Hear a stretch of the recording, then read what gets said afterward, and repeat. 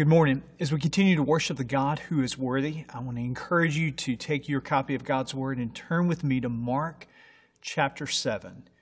Mark chapter 7. Specifically, we're going to be looking at verses 1 through 23 this morning. Mark chapter 7, verses 1 through 23. And as you find your place in God's Word there, I'm going to invite you to bow your head and for us to pray together before we open God's Word and study it together this morning. Let's pray.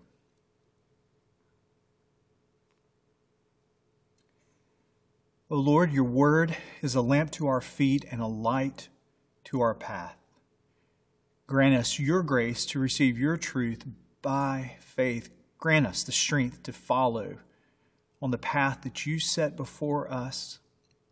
We pray this all in the name of your Son and our Savior, Jesus. Amen. Before we study Mark chapter 7, I do want to just say Happy Mother's Day to all of our mothers who are watching online with us today. There are two quotes that come to my mind. One from Mitch Albom. Mitch Albom was a sports journalist who became a best-selling author, Tuesdays with Morrie, and a variety of other books that maybe you're familiar with. But he said this about mothers: when you look at your mother, you are looking at the purest love that you will ever know. When you look at your mother, you're looking at the purest love that you will ever know. That's the first quote that comes to mind. But the second quote that comes to mind that has stayed with me for a while is not Mitch Albom, but here's the quote: "It's not easy being a mother. If it were, fathers would do it." And that is from Rose from the Golden Girls. And so, Mom, I'm 100% sure you're watching this sometime on Mother's Day. Happy Mother's Day to you. And this is how much your son loves you. That no Tim Keller quote this morning, nothing from the Lord of the Rings, but we've got Betty White from the Golden Girls. So happy Mother's Day.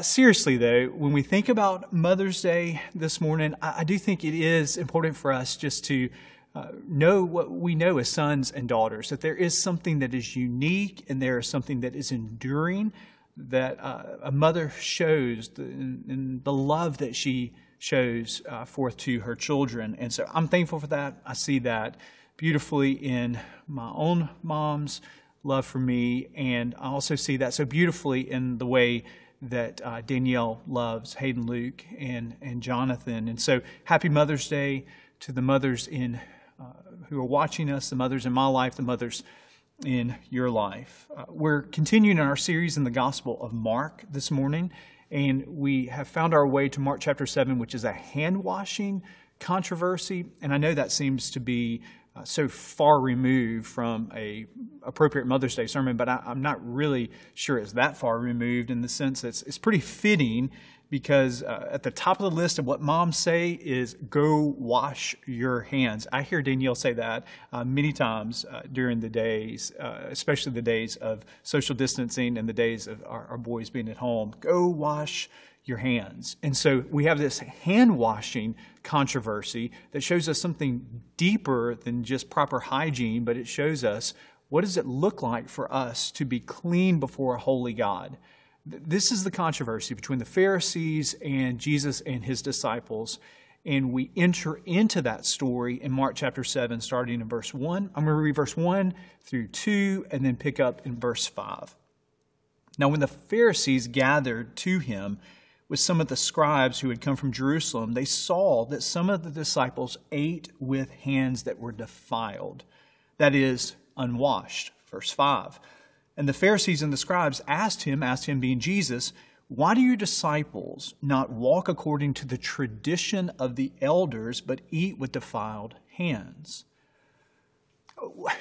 What comes to mind when the Pharisees enter into the gospel accounts? When you're reading the Gospels and the Pharisees enter stage left, what comes to your mind?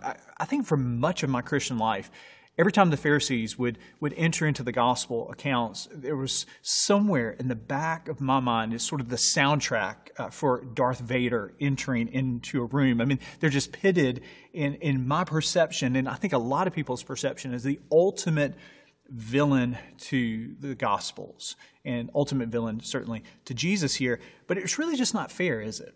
It's not fair when you get to the heart of the goal of a Pharisee was that they were supremely concerned with pleasing God. And they misunderstood how they would achieve that, but they were supremely concerned with pleasing God. They oriented all of their life around following the law. They had developed oral traditions that were passed down. This is what they're talking about here, according to the tradition of the elders in verse 5.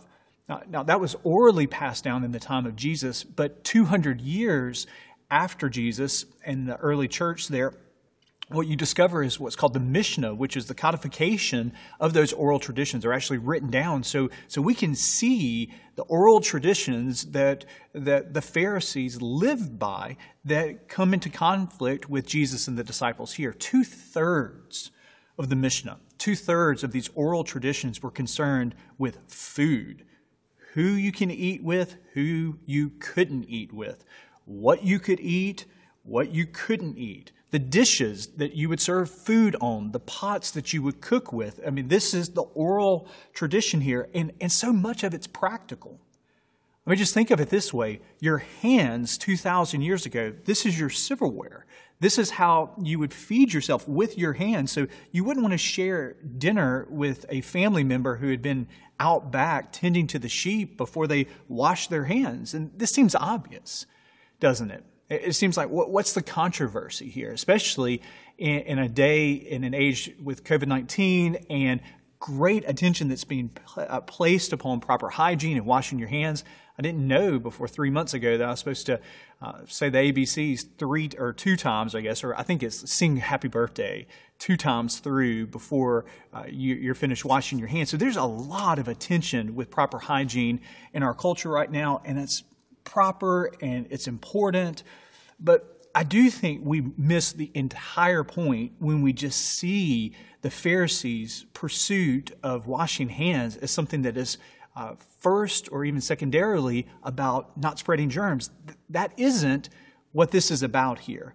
For a Pharisee, physical impurity, defilement of your hands was a sign of moral impurity. It was the state of your heart here. To have dirty hands was to have a dirty heart in the mind of a Pharisee. And so spiritually, they didn't do things. They didn't touch a corpse. They didn't touch a leper, someone who has a disease.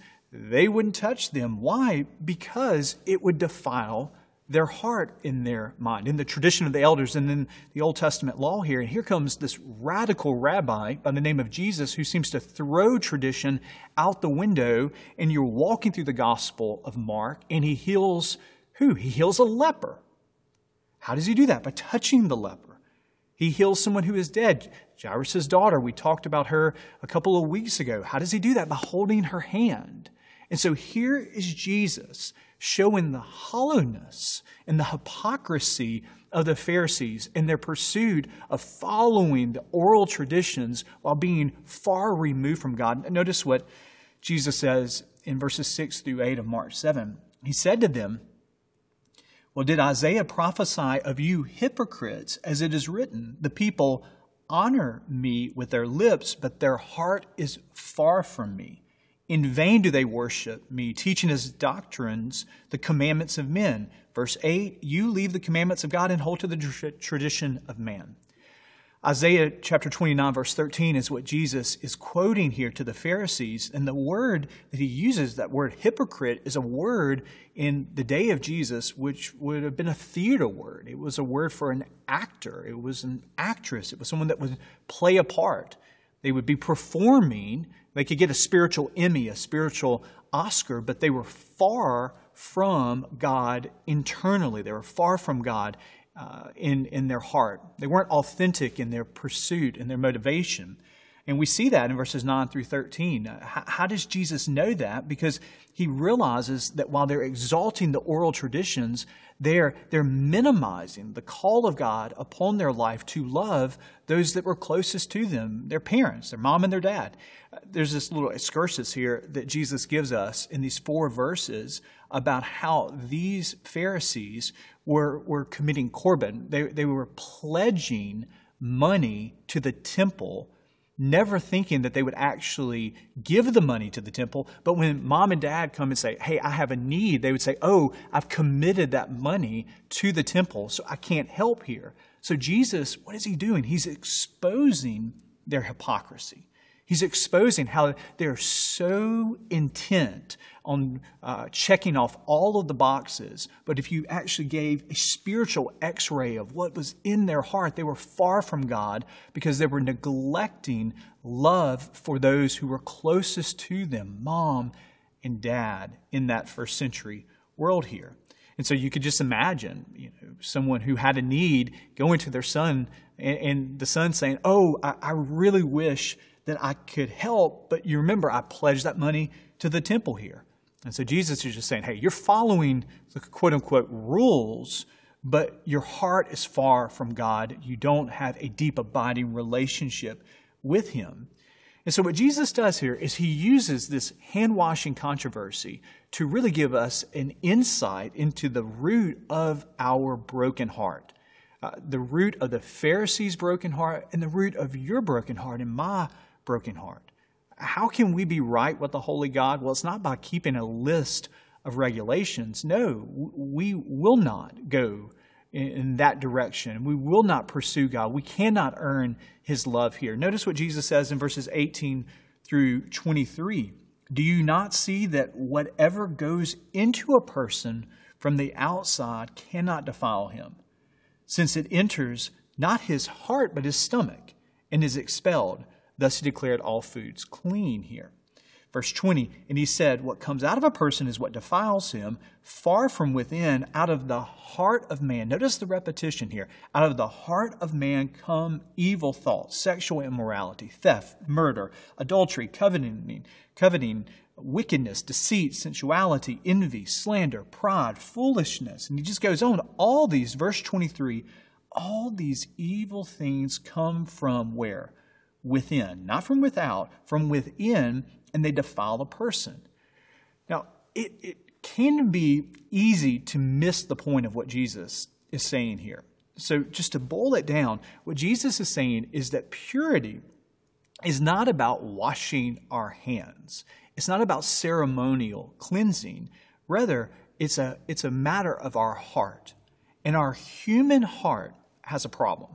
Our human heart, now, I think you know this, but if you're watching this, Jesus isn't talking about our physical organ of the heart. He uses it as a metaphor all throughout the Bible. We have the heart as a metaphor, an illustration, an analogy of that is the center of our being. That's what the heart is. It's the center of our being. It represents the deepest commitments of our life. It represents what we value the most. That's why Jesus in Matthew chapter 6 would say, where our treasure is where our heart is also. So what we value the most, that is what we're committed to the most. So in the Bible, the heart represents a source, the source of our thoughts, the source of our emotions, the source of our actions. And so Jesus is saying at our core, our heart is broken. It's rotten. It doesn't point us to what will naturally please God. Actually, it points us to what is contrary to God's design and God's purpose here. And the Pharisees, they want to fix this heart problem by keeping this list of rules here. And they want to fix this heart problem with legalism. And Jesus says, no, that can't fix that. Because within us, there's this deep problem. We are tainted by sin. At our core, we have a problem. Now, this goes against, and I hope you realize this goes against what feels so right. This is contrary to even our popular culture here. We hear what seems to be just common sense in our culture. Follow your heart, someone would say. Be true to your heart.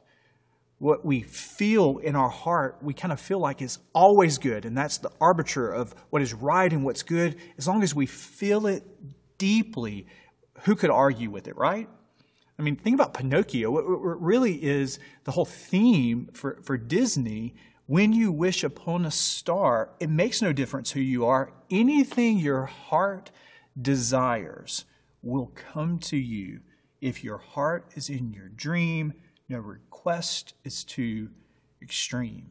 Now, I'm not trying to pick on Disney here, but notice what this represents here. If you feel it deep down inside of you, it must be good, right? If you believe it enough, it must be right. Well, no. Jeremiah, the prophet, would say the heart, in Jeremiah 17, verse 9, the heart is deceitful above all things and desperately sick. Who can understand it? Our hearts, Scripture tells us, are broken compasses. Our hearts lead us naturally in the wrong direction. To follow our heart will lead, well, notice what Jesus talks about, prejudice and jealousy and greed and theft and lying. This comes from our heart. It's not external to us, but rather it's deep inside of us. We're broken at the core. Now, Jesus doesn't leave us here, nor does Scripture leave us with just the root of our broken heart, but we can see the hope of our broken heart in Scripture here, and that's the good news. That's the remedy of what Jesus is diagnosing as a problem of the Pharisees, but it is a problem of all humanity, for all have sinned and fallen short of the glory of God. You have a heart problem, but here is the good news, that the gospel of Jesus Christ is that He has come to fix our heart problem. He has come to rescue us from this alienation, how we're far from God at our core. Now, you can't earn that. It's a gift. We receive it. We don't earn it. We receive it. It's really, Jesus is the fulfillment of the prophet Ezekiel, where he not only recognizes that we have a heart issue, but he looks forward to the day that is fulfilled in the gospel when that heart problem has a solution to it. Ezekiel chapter 36, you'll see it on your screen here. And I will give you a new heart and a new spirit I will put within you. And I'll remove the heart of stone from your flesh and give you, notice again, a heart of flesh. The gospel is this. In Jesus, we can receive a spiritual heart transplant. Jesus' own physical heart, when He died upon the cross, it stopped beating. In His death and His resurrection, what did He do this for? Well, He does this to give us access to a new heart, a spiritual heart transplant. Now, how do you receive that new heart? It's not by trying to be a good person. It's not by keeping a whole long list of rules, because you can keep that whole long list of rules and at the core of you be far from God. You can do everything external, but just like the Pharisees, you could be play acting. You could be going through the motions, but your heart is far from Him. We need a new heart. And that new heart is only offered through Jesus Christ, and it's only received by faith. Paul would sum it up so clearly when he's writing to the church at Rome in Romans chapter 10, verse 9. If you confess with your mouth that Jesus is Lord and you believe, notice what Paul says, you believe in your heart that God raised Him from the dead, you will be saved. If you admit that you have a heart problem, and at the very depth of who you are, you turn not to yourself, but you turn to Jesus as your Savior, that He will save you. If you give yourself to Him, you place your faith in Him and what He has done for you, He will rescue you from your heart problem. Early in my ministry, I had a mentor for a season who was a pastor who was decades older than I was, wise and beloved pastor. But at the age of, 60, 61, 62, he came to a place where he had such heart trouble that he was at the brink of death. And so he goes to the Mayo Clinic and he received a heart transplant. And he lived years after this heart transplant. And for many years, he's living with someone else's heart. Literally, he would say, I think every day that I was around him, I am the luckiest man on the planet. Every day I'm living on borrowed time. I heard him say that so often. And if you think about it, someone's death gave him life. And he was a new man. He lived with gratitude because of what he received. It was sort of like gratitude propelled him forward, and it changed his habits.